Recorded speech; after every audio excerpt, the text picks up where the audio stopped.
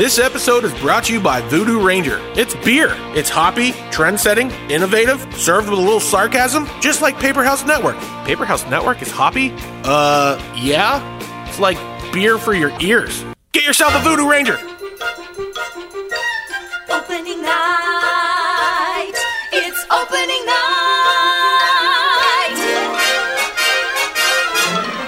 It's Max Bialystok's latest show. Will it flop or will it go? The cast is taking its final bow. Here comes the audience now. Broadway! Welcome to the Pinch Music Podcast, episode number 70. Today we are doing Broadway, which is a street in a lot of towns, but it's also a place where dreams come true and dreams go to die. It is musicals. Today we're doing musicals. I'm joined here as part of the Paper House Network at Pinch Recording in Long Island City by my co-hosts, the one who likes to hang, Nick Angelo. Nick, how are you? I'm great, Scott. Since this is musical, though, should we talk like this? Nick is the one who likes to hang. Hang! I'm doing a lot of jazz hands that you guys can't see, actually. And the man who eats pickles for breakfast and dinner. Jim? Thank you so much for that intro. Wow, you've been working on your voice. Yeah. You sound like an angel, slowly dying. Thanks, Scott. Yeah. You sound like an angel. Ah, that's Meatloaf, the musical. Was there a musical about Meatloaf? There should be. Well, The dinner? Did I just... I mean, Rocky Horror Picture Show count? No. No. You might, I think there was. Was it called like Bat Out of Hell or something like that? there was, I think. Can this just be the episode we're done? That was good. Yeah. That was it. Yeah. We don't have... Look, full disclosure, I think if you've listened to the 69 episodes before this, you probably have a good idea that the three of us aren't gigantic theater, Broadway musical guys. Now, that doesn't mean that we disrespect it or dislike it, but I know I can't really talk knowledgeable about it. It's definitely I love musicals. a genre that I've gotten into since moving to New York, but I can't sit here and talk about it like intellectually. So, I mean, Jim, you said you love musicals, but I mean, how well do you know them? Oh, well, definitely better than a guy off the street. I'm not like way into theater, going to see everything, but I think I grew up listening to all the musicals that were big because my mom was really into it. You know, every time I'd take a trip with my family to New York City, we would go see one or two Broadway plays, and I really like them. I really connect with them because of that.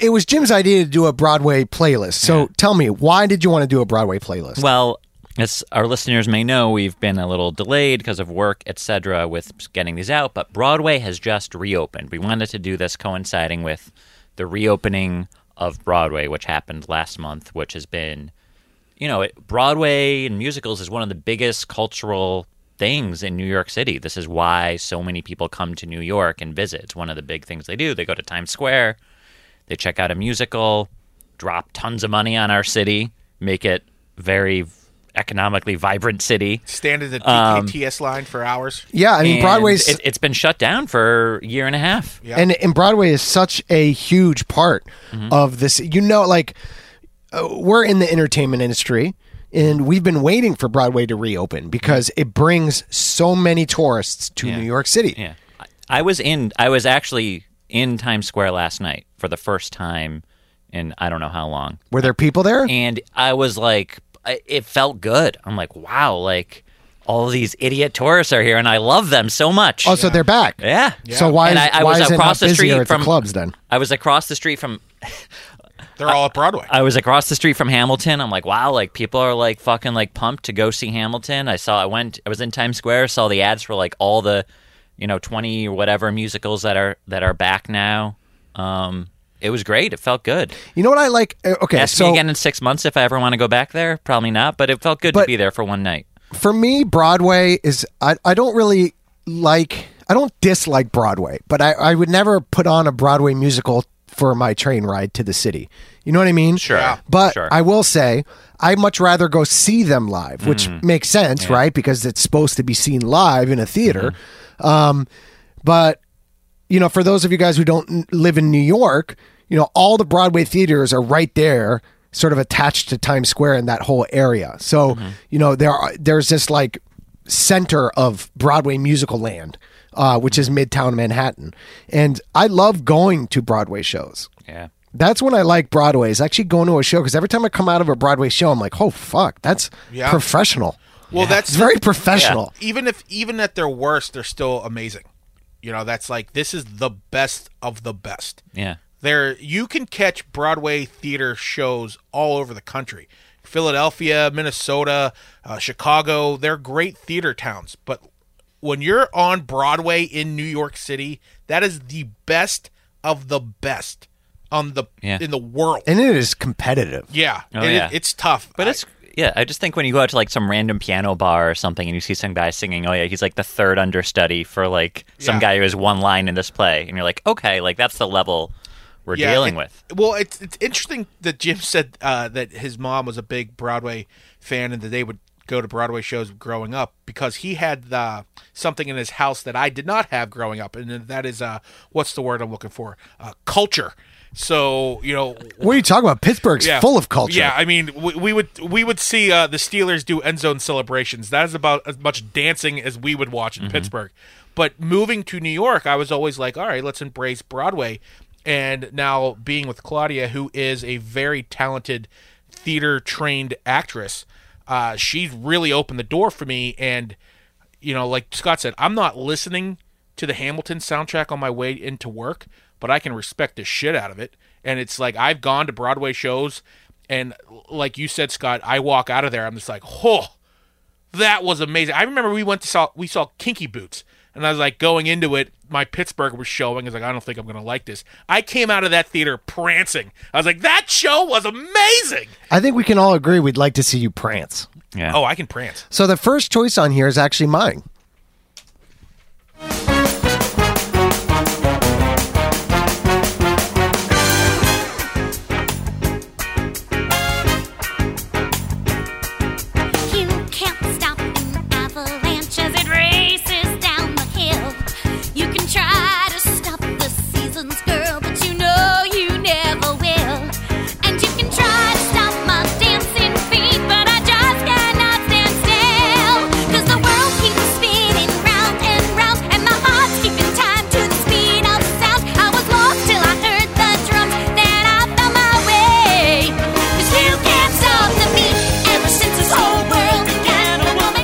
So that's from the musical Hairspray, the musical, and that song is called You Can't Stop the Beat. Now, I have my own personal reasons why I put this on the playlist. You're a big John Travolta fan. I am a big John Travolta fan. Well, that was the movie. I know. But I'm actually going to call a special guest here. Ooh. Is it John Travolta? We're going to have a little special guest here on the podcast. There we go. And I feel like this is like You're live on the air. The Jerky Boys. Hello, welcome, Heather Lindner. This is my wife. Hello, is this the Pinch Podcast? Yes, this is the Pinch Music Podcast, located in Queens. Hello, you fuckers. Oh, my. I swear, right? Wow, I guess you're... If that was ever Scott's wife. Hey, you fucking assholes. What is this, Avenue Q? Yeah, this isn't Avenue Q, babe. That was a Jim joke. Okay. All right, so Jim. I just played a snippet off Hairspray the musical, and I wanted to call you because we actually know nothing about Broadway, to be perfectly transparent, and we wanted to call and have you explain Hairspray the musical. Can you tell the listeners what this show is about and what it means? Yeah. What song did you play? I played You Can't Stop the Beat. Oh, okay. Do you know what that's about? Apparently there was a beat that just kept going on and going on and going on. A beat that refuses to quit. Okay. So, I'll just tell you how Scott and I started talking about this. So, I love Broadway. I was a theater major in college. I wish that I could sing like a Broadway star, but I can't, but I pretend to at home. So I was super excited when I heard you guys were doing this podcast. And I asked Scott, which ones are you going to pick? And he was like, I don't know. Maybe Hairspray, because I recorded the album. So I was like, that's really great. There's, people think that Hairspray is just like this, like upbeat, kind of fun, like peppy musical, but there's actually a lot of messages in it, and it's way deeper than you might think when you first hear it. So when you listen to You Can't Stop the Beat, it sounds like, oh, it's like the finale song, and it's fun, and the whole cast is singing and dancing, but it's actually the culmination of everything else that goes on throughout the show. So the original Hairspray was a movie that was written by John Waters. You guys know John Waters? Baltimore. He's from Baltimore. He's like, he's gay, so he's a gay rights activist. He was in an episode of The kind of Simpsons. like really quirky movies and stuff, like Cry Baby with Johnny Depp, Hairspray. So he wrote this, and it came out as a film first before Broadway, I think in the 80s. And it's actually about, the whole show is actually about civil rights, body positivity. There's even like I think that there's even a part of like trans awareness in it, because the main character, her name's Tracy Turnblatt. She's an overweight teenage girl who loves to dance and sing. Her mom is always played. Her mom is really overweight, but also like great personality and everything. Her mom's always played by a man. In the original movie, it was a man playing her mom. In the new movie, it was John Travolta playing her mom. And in the show, it was Harvey Firestein? Weinstein. No, Harvey Firestein. Firestein. Wait, Weinstein's the bad guy. Yeah. Oh, shit. Sorry. Harvey No, not Firestein him. is the guy one from with, like, Mrs. the Doubtfire. really Yeah, I'm excited. Yeah. Yeah, so he good. plays Tracy Turnblatt's mom in the original, I think in the Broadway show. Actually, Scott, the album that you recorded, he was the mom. Yes. So it's always a man playing that. So anyway, so the whole show is Tracy really wants to. She lives in Baltimore. She really loves this show. It's called like the Corny Collins Show or something, and it's this show that is all like popular white kids. Only white kids are allowed on it. It's like a dance show, kind of like what was that like? Like not Soul Train. Soul Train was there like a white version of that? Where like everyone's like dancing and stuff on the show. You guys know what I'm talking about? MTV Spring Break, 1999. Huh. White version. No, like in the 80s. Anyway. It Oh. was like a Whatever. dance Dick show. Clark. They, like, Top of the Pops? No, Dick Clark did Bandstand. Oh, yeah, American Band. Yeah, American Bandstand. Yeah. yes, like that. Yes.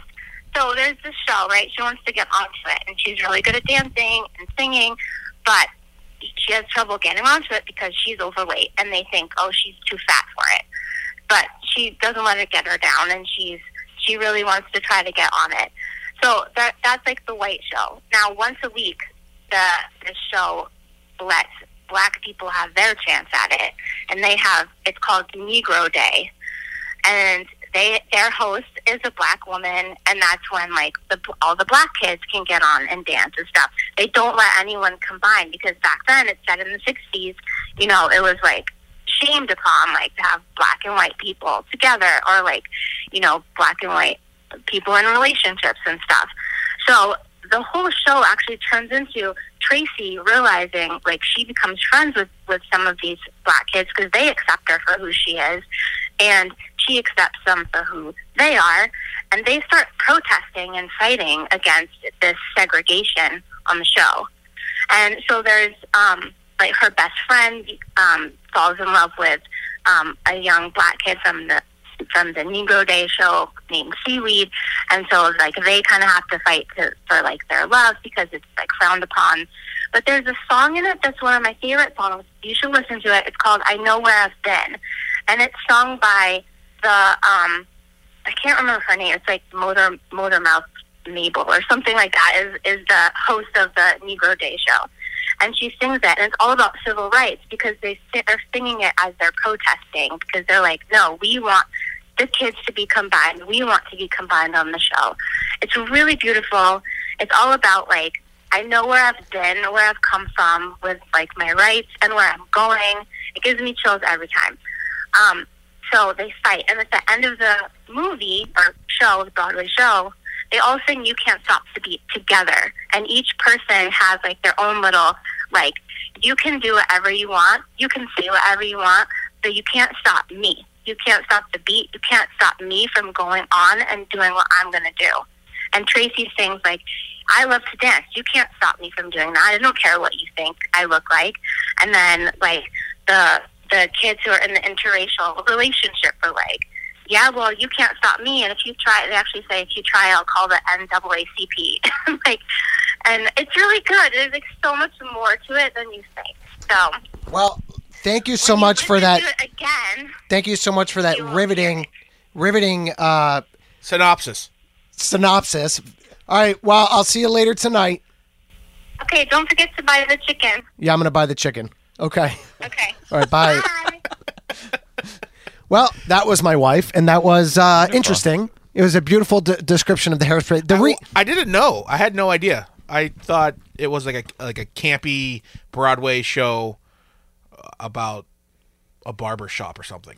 Well, like the reason I put it, no idea. The reason I put it on the playlist was because I worked on this musical in early 2000s. Yeah. It was a Grammy Award winning musical. Mm-hmm. I wasn't the engineer. I was the assistant engineer, but I worked on it for a couple months. And Mark Shaman, who's the guy who wrote the musical, was on cocaine the whole time. Wow. And it was my introduction to the New York cocaine scene of musicals and Broadway and that sort of culture. Mm-hmm. So it was interesting. He was, editing all the vocals while cutting up lines of cocaine. That's amazing. Yeah. I love it. And also the production of Broadway musicals is really interesting because you bring in the whole cast and the entire thing is recorded in an afternoon because they come in and they just perform the show.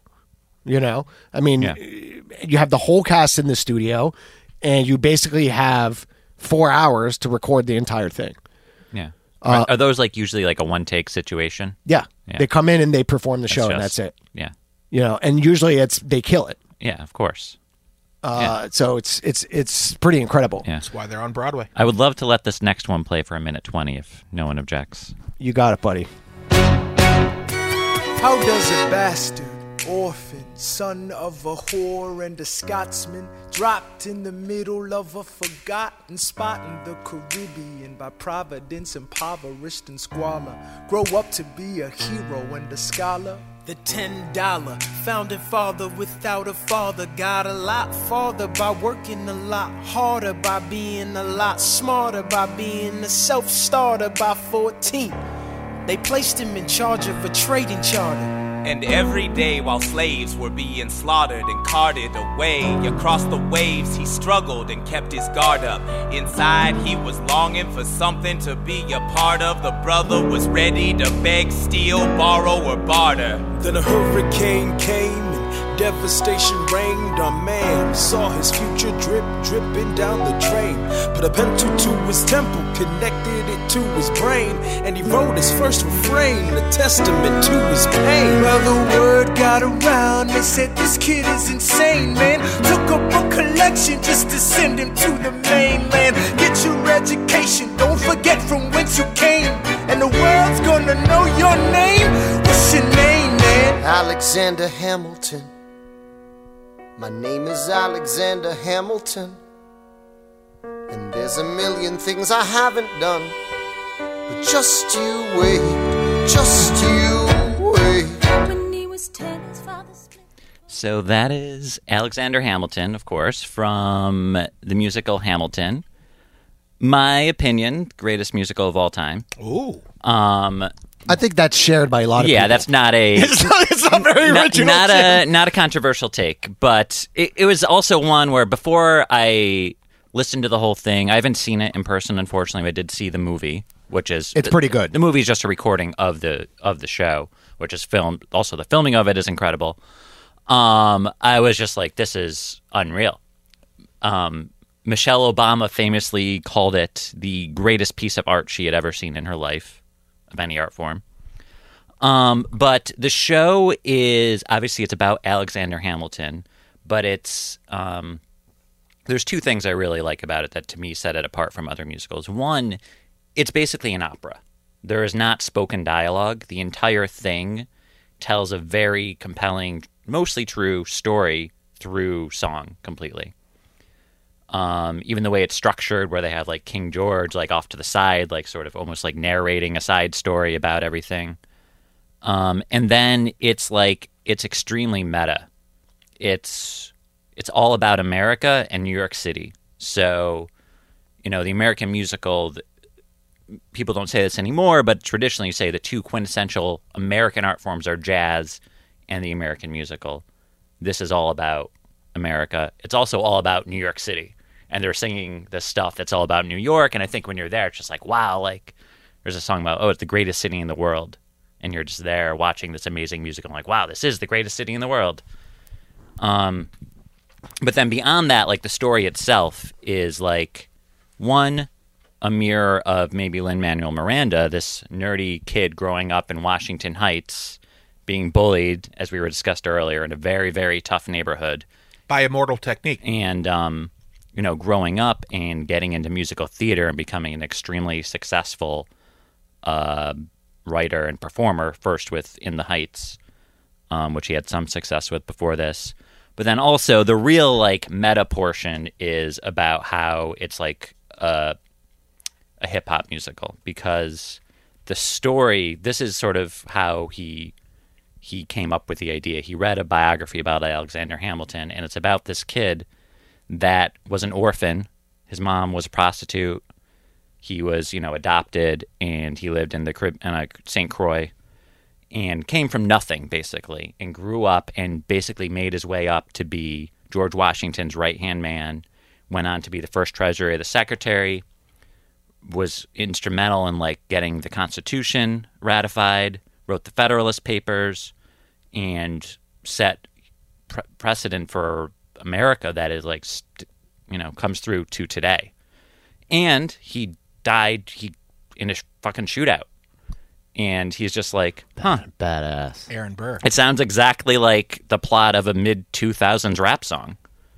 And so he was playing with this idea for years, and it came out at the 2009, which is like 6 years before the musical came out, White House Poetry Jam. He came, and he went up, he's like, I have a song about the guy who I really think embodies hip-hop, the first American Treasury, the Secretary, Alexander Hamilton. And everyone, like, laughs, and then he does this song. Wait, the Treasury of the Secretary? Treasury Secretary. Treasury Secretary of the Treasury or Treasury Secretary. Oh, I thought you were saying it backwards. Oh. That's meta in itself. Yeah. I still don't understand meta.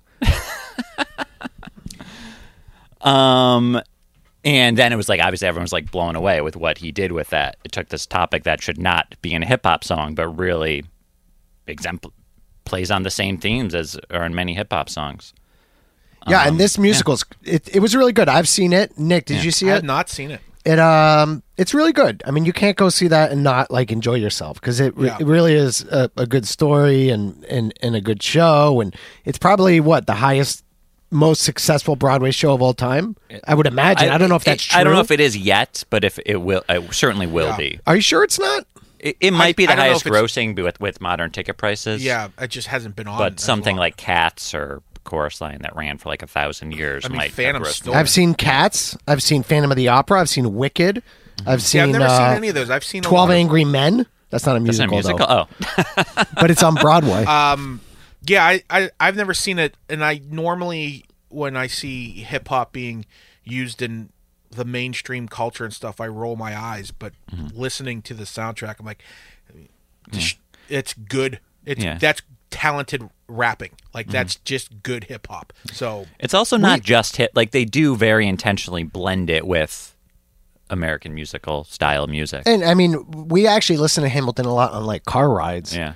And you can actually listen from top to bottom, and it's just a story. Yeah. It's like a book on tape.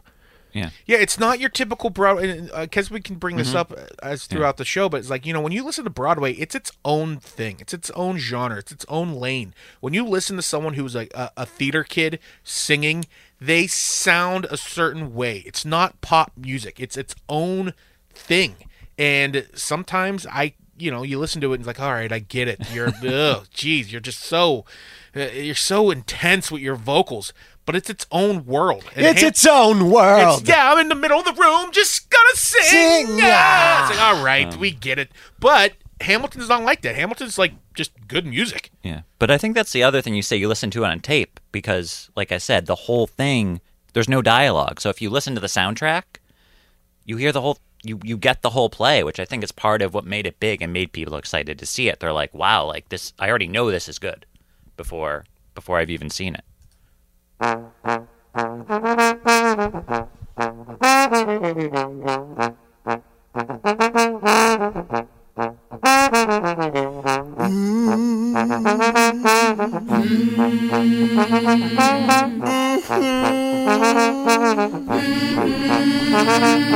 Chugga chugga chugga chugga chugga chugga chugga chugga chugga chugga chugga chugga chugga chugga. Once upon a time there was a railroad line. Don't ask where, brother, don't ask when. It was the road to hell. It was hard times. It was a world of gods and man. It's an old song. It's an old song. It's an old tale from way back. That is Andrew DeShield's Road to Hell from Hadestown. And this is a musical that I did see. I took Claudia to see this a couple years back, and it absolutely blew my mind musically. As you could hear, they have a New Orleans jazz band on stage the entire time, and the music is just incredible. The play's really good, the story's really good, the acting's really good, but just the music of this is unbelievable. And the New Orleans jazz sound to it just fits the whole overall story. Obviously, Hadestown is kind of like the underground and the voodoo culture, or what you will, with the New Orleans style. And I just put this on because it's one of the shows that I've seen live that absolutely blew my mind. Like, I saw it and I couldn't stop talking about it. I'm like, hey, have you seen Hadestown? Oh my God, the music is so good. Like, for a week afterwards. And I was like, all right, yeah, we get it. You saw it. It's just awesome. I don't think I've heard it. It's awesome. The music is incredible in this. Because it's New Orleans style jazz, and it's just really, really good. And the play itself was good, or the musical itself was good. The actual storyline was really well done as well. But musically speaking, I haven't gone to a live performance, concert, or anything and walked out of the performance as high as I did when I walked out of Hadestown and just hearing that music. It was just, I was like dancing in my seat. It was just awesome. Mm-hmm. It was awesome. So, and it's about all I have with this. It's a really good show. The music is fantastic, and if you haven't seen it, I highly recommend it. Dancing for my own enjoyment, that ain't it, kid, that ain't it, kid. Dance 10, looks 3, it's like to die. Left the theater and called the doctor for my appointment to buy tits and ass. Bought myself a fancy pair, tightened up the derriere, did the nose with it, all that goes with it, tits and ass. Had the bingo bongos done, suddenly I'm getting national tours.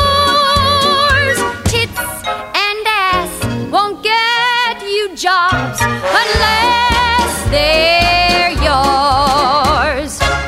Didn't cost a fortune neither. Didn't hurt my sex life either. Flat and sad. This is off the Chorus Line soundtrack, a Chorus Line, and the song is Dance 10 Looks 3. To give you an idea of the show itself, I'm going to read a description because I don't really know much about these things, and this is the best way to go about it. Hundreds of hopefuls congregate at a cattle call for Broadway dancers. A sour director, Zach, who is played by Michael Douglas in the movie, and his brusque assistant. Is that a word? What? Brusque? Brusque? Brusque? Yeah, sure. Whittle down the ranks until they're left with 16 dancers.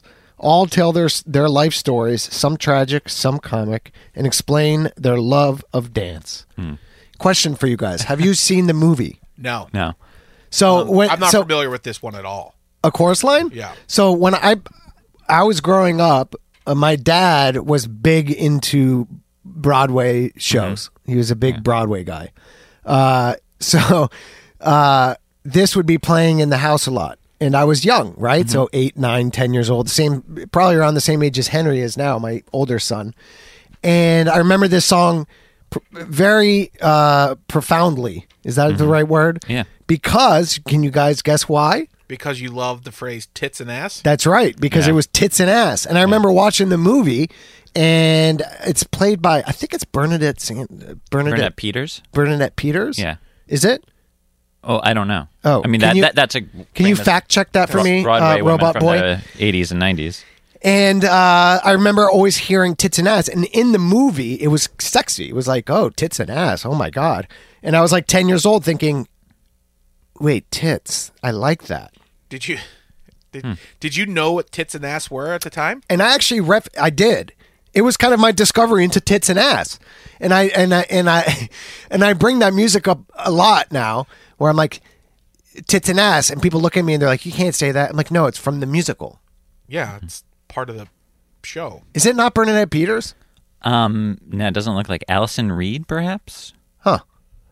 Why did I think it was Bernadette Peters? I don't know. I think it was. She's I'm not in seeing that? anything She's not in the movie. I'm not seeing her on the. All right, maybe in my mind it was always Bernadette Yeah. Peters because I liked her from the movie The Jerk. Did you guys ever see that movie? Oh my God! Can we do a podcast, a music podcast about that movie? That's such a good movie.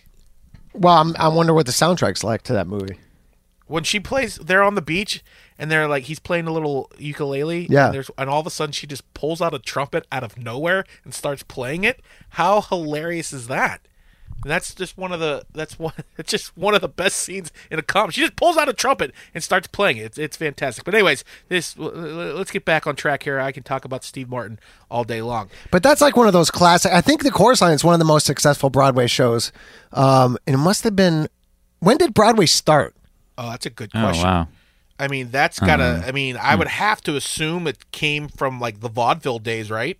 I don't know. I have no idea. That's a good question. I have no idea. This is where we should have guests on who actually know. I would say it looks like it really goes back to way back to the late 1700s at theater and in the theater district, but really it looks like what we sort of think of as it now, 1890s, early 1900s. Wow, that's actually older than I thought. Yeah. That's pretty good. What were the first shows? Like, hey, baby. I mean, Shit like that? they're kind of like a lot of the early shows are like, I think, like they're not great, like they're not really performed anymore, but a lot of great music comes out of them.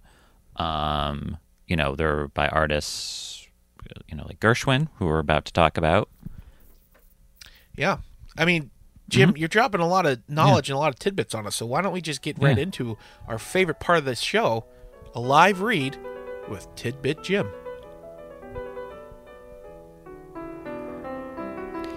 In the early years of the 20th century, translations of popular late 19th century continental operettas were joined by the Princess Theater shows of the 1910s by writers such as P.G. Wodehouse, Guy Bolton, Harry B. Smith, and Victor Herbert, whose work included some of the intimate musical plays with modern settings, as well as his string of famous operettas.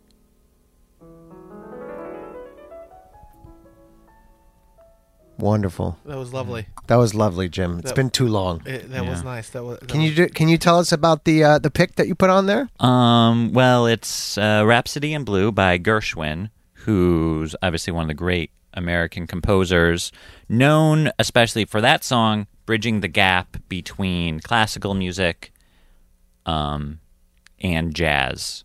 He also wrote music and lyrics by his brother Ira for a lot of the early American musicals, which are not necessarily great plays, but much great music came out of them. And I think that's exemplified in the next pick. Yeah, you know what's we talked about this earlier, but you know what's kind of cool about Broadway fans, like the theater kids that you like to call, they're obsessed. Like once you're in this, yeah, world, like you heard it in My Wife, right? Like once you're in it, you're in it. You are obsessed about it. So I mean, it's just like it's one of those things. But we actually have a podcast here on the network, on Paper House Network. It's called Rep Your Squad. It's about anyone who's a big fan of everything and they want to rep their own squad. But you know what? Don't take my word for it. Take it away, Chris. Hey, this is an ad. Don't fast forward. Be over in a second. Are you obsessed with a sports team, a band, or even collecting Chia Pets? Then listen to my new podcast, Rep Your Squad, on Paper House Network, where I dive into what drives people crazy. So if you're a 40-year-old man with a stamp collection, or a middle-aged woman who loves the Spice Girls, that's cool. We don't judge here on Rep Your Squad with me, Chris Scopo. See? It's over. Fast forward to 55.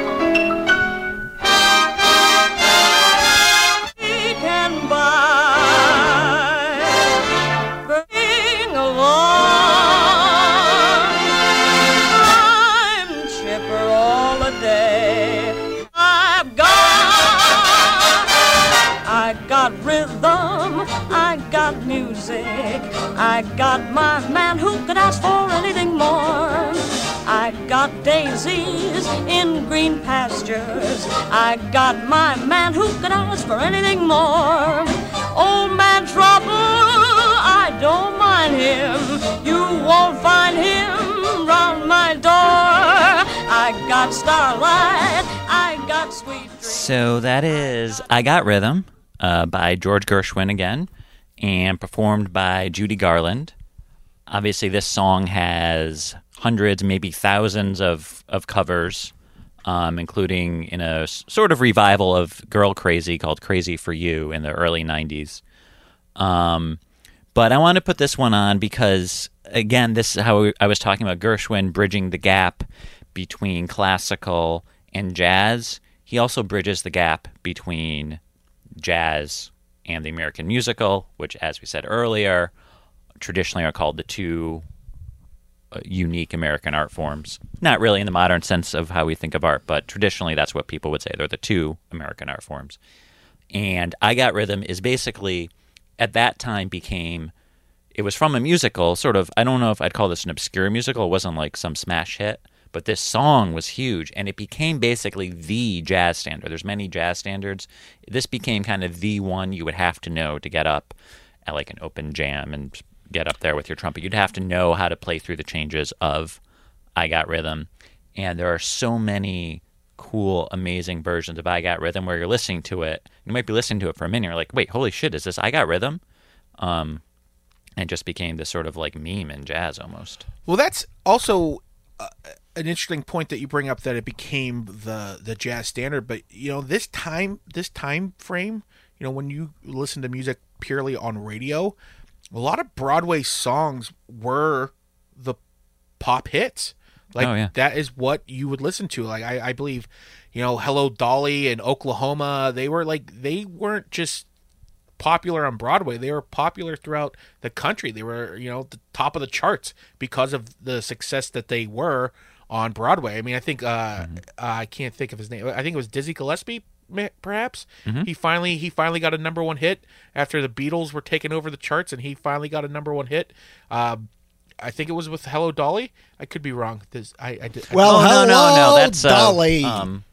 Louis Armstrong? Yeah, Louis Armstrong. Louis Armstrong. Dolly. Yeah. I thought you were going to say Dizzy did this song. Yeah. Big hit with I Got Rhythm. Dizzy did this one. Louis Armstrong had Hello Dolly, which finally took over the Beatles on the charts. So Broadway musicals have always been looked up to as what's popular in the world.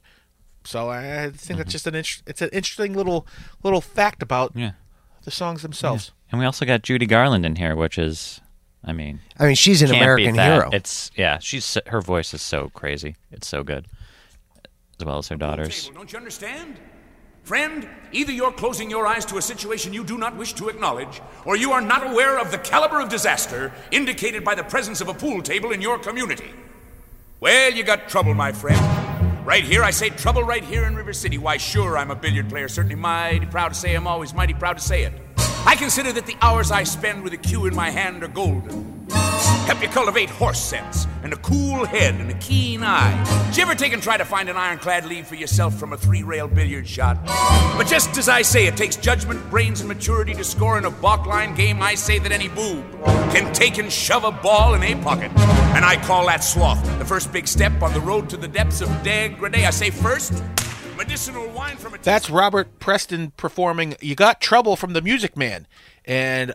you know, we talked about Hamilton and how it's use of hip-hop, but a lot of people like to credit that this song and this musical was the first to ever have rapping in a Broadway play. And, you know, it's not what you would think of quote-unquote rap, but that's for sure kind of what Robert Preston's doing in that play right there. So, yeah, the Music Man is credited for being the first rap on Broadway, which is kind of cool. It's a decent song, and...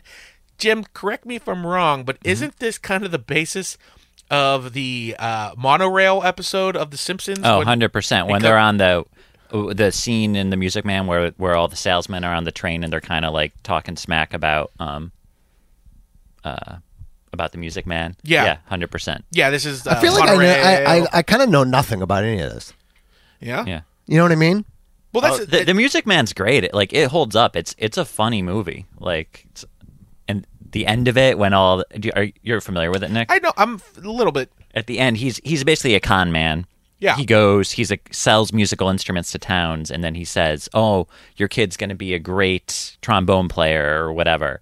And then he doesn't do. You know, he's terrible. He doesn't know. He knows he can't play. He doesn't know anything about music, and he's basically teaching fake music lessons to these kids, selling them instruments. And then the final scene is they have to give a concert and they can't play, but all the parents are like, "Oh, it's my little Timmy, and he sounds so wonderful," and that's just the joke, and everyone loves him anyway because their kids are up there on stage.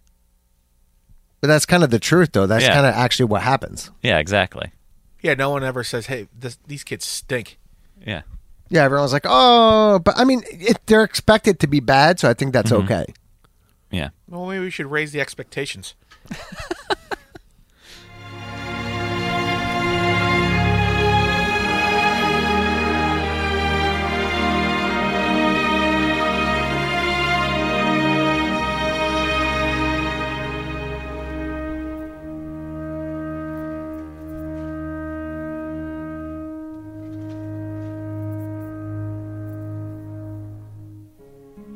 It won't be easy.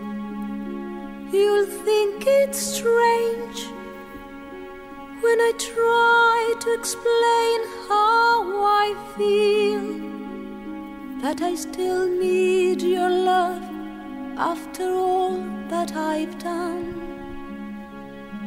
You won't believe me.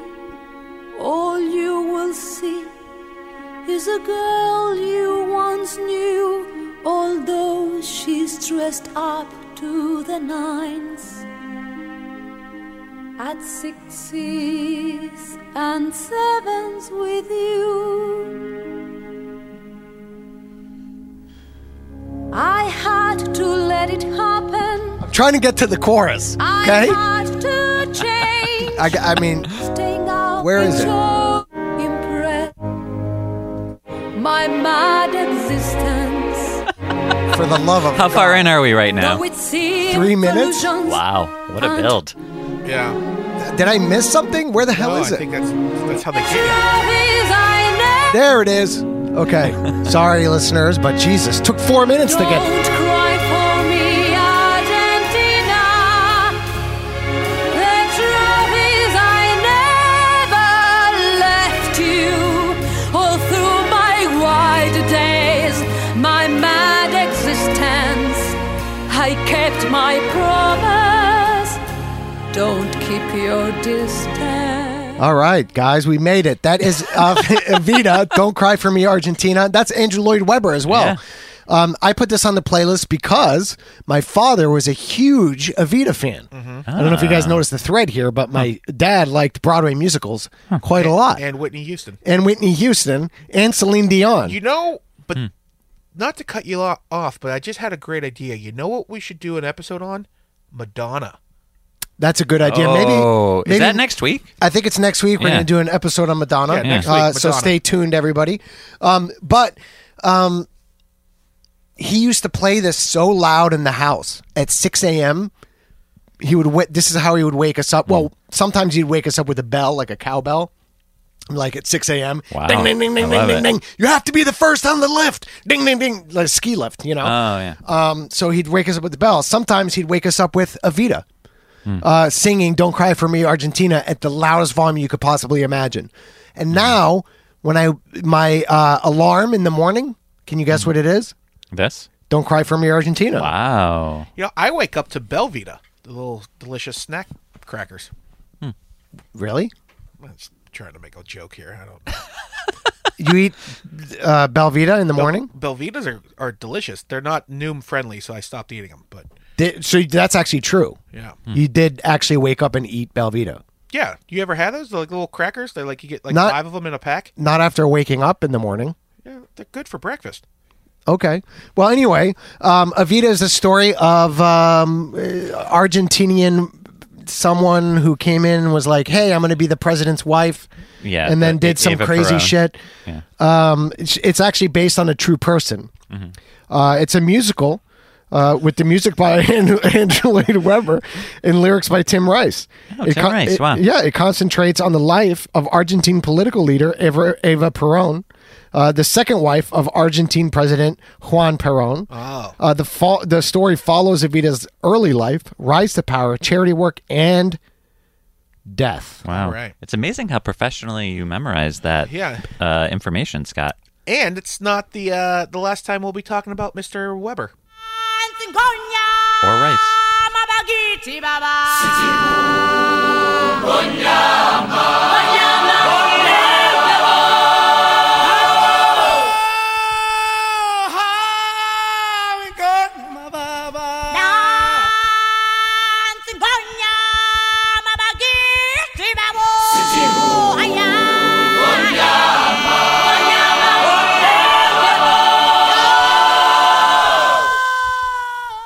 So that is, of course, The Circle of Life from The Lion King well, this is an interesting thing here. So what we heard, obviously you know the song is by Elton John and Tim Rice, lyrics. But do you guys know who did the score music for The Lion King?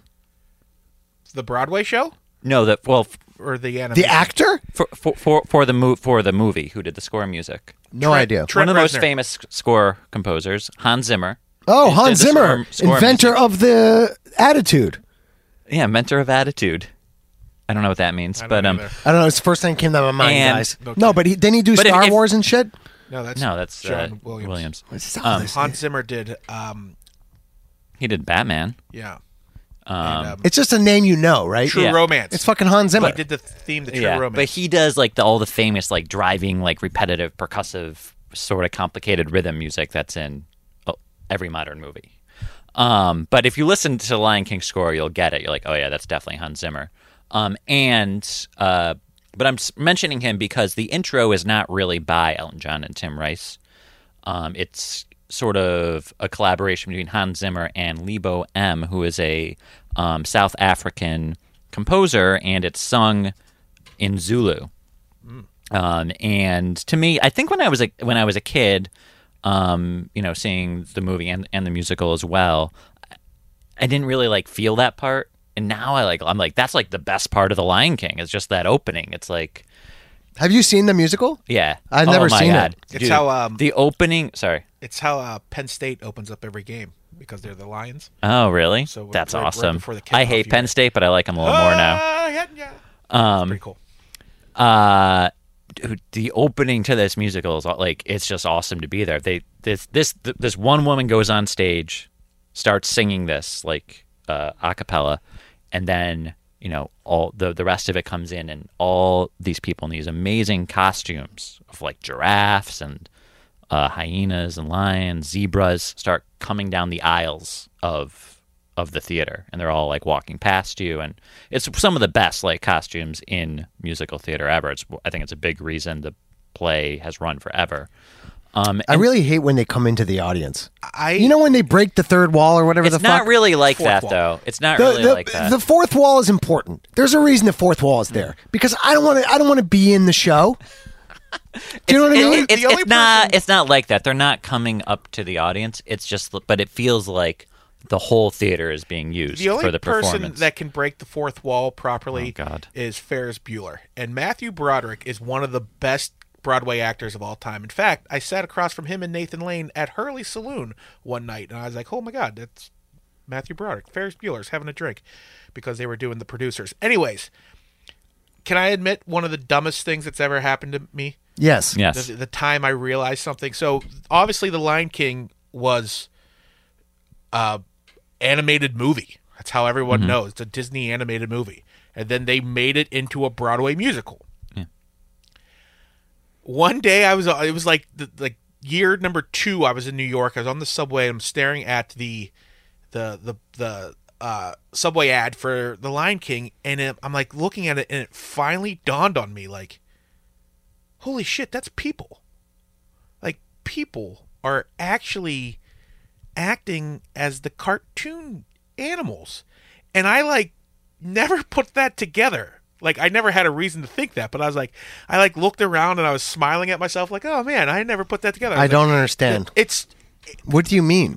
Every time someone had ever said, hey, I'm going to go see The Lion King on Broadway, I naturally just pictured the cartoon. What? I don't know. Just never. I didn't care enough to actually. Oh, cool. Yeah. What do you mean? That you thought they were playing it on a movie screen? No, I didn't think. I didn't think. You said, I'm going to see The Lion King. I quickly was like, I know that cartoon, and then I moved on with my day. You thought they were cartoon characters on the stage. That. I didn't think. You think you've seen it. Yeah. I didn't think anything. I didn't picture the actual thing. I was like, oh, I'm going to see The Lion King on Broadway. Okay, I got the cartoon. I feel like that's like a thought that's so deep in your subconscious that that's the thought you're going to think of before you die. That's the last thought you're going to have. You're going to go, I can't believe it was real people, and then you're out. That's what I'm saying. It's like one of those moments, like, oh my God, yeah, of course it would be. I never even thought of that, and I was like, it's hard to share that because it's like that's really dumb. That I don't think it's dumb. I think that's just subconscious, weird neurological reality things. You know what I mean? Yeah. Yeah. I feel like I'm tripping right now just from you saying that to me. Sweet.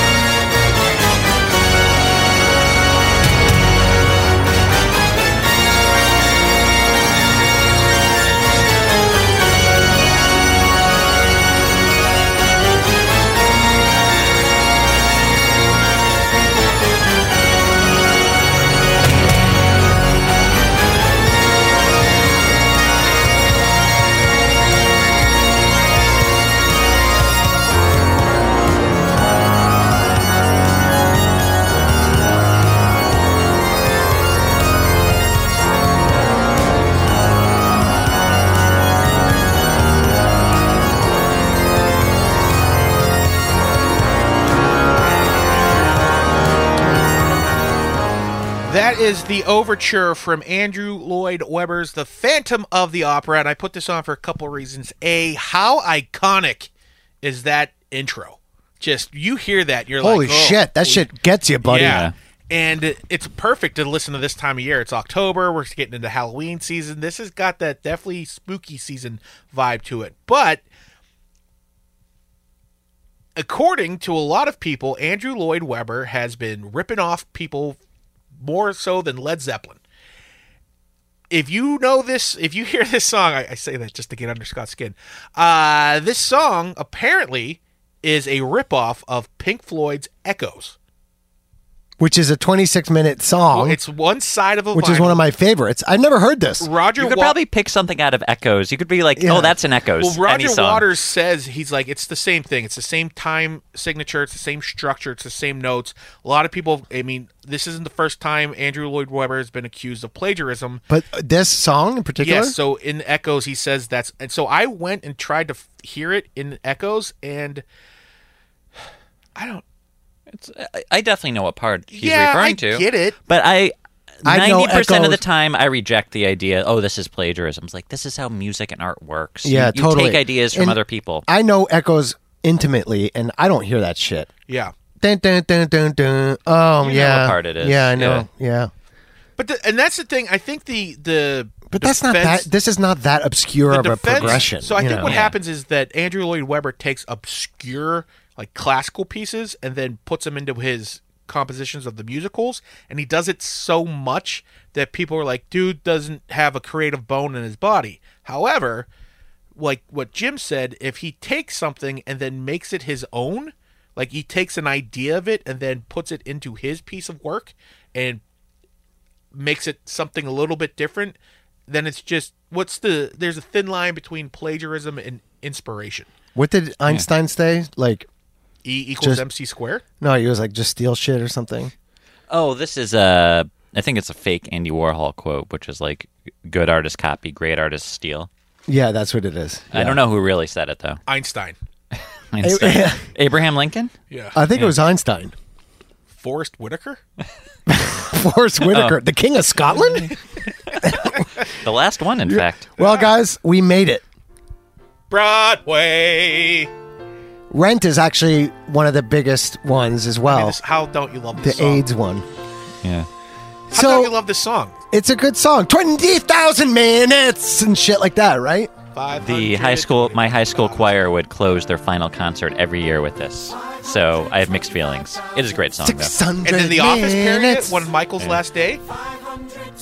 Look, I respect Broadway and I respect everything it's, you know, what it is, but I'm just not the hugest Broadway guy, but I can respect it, you know, but it's tough for me to do an episode on music that I'm not super passionate about because I feel like a fraud.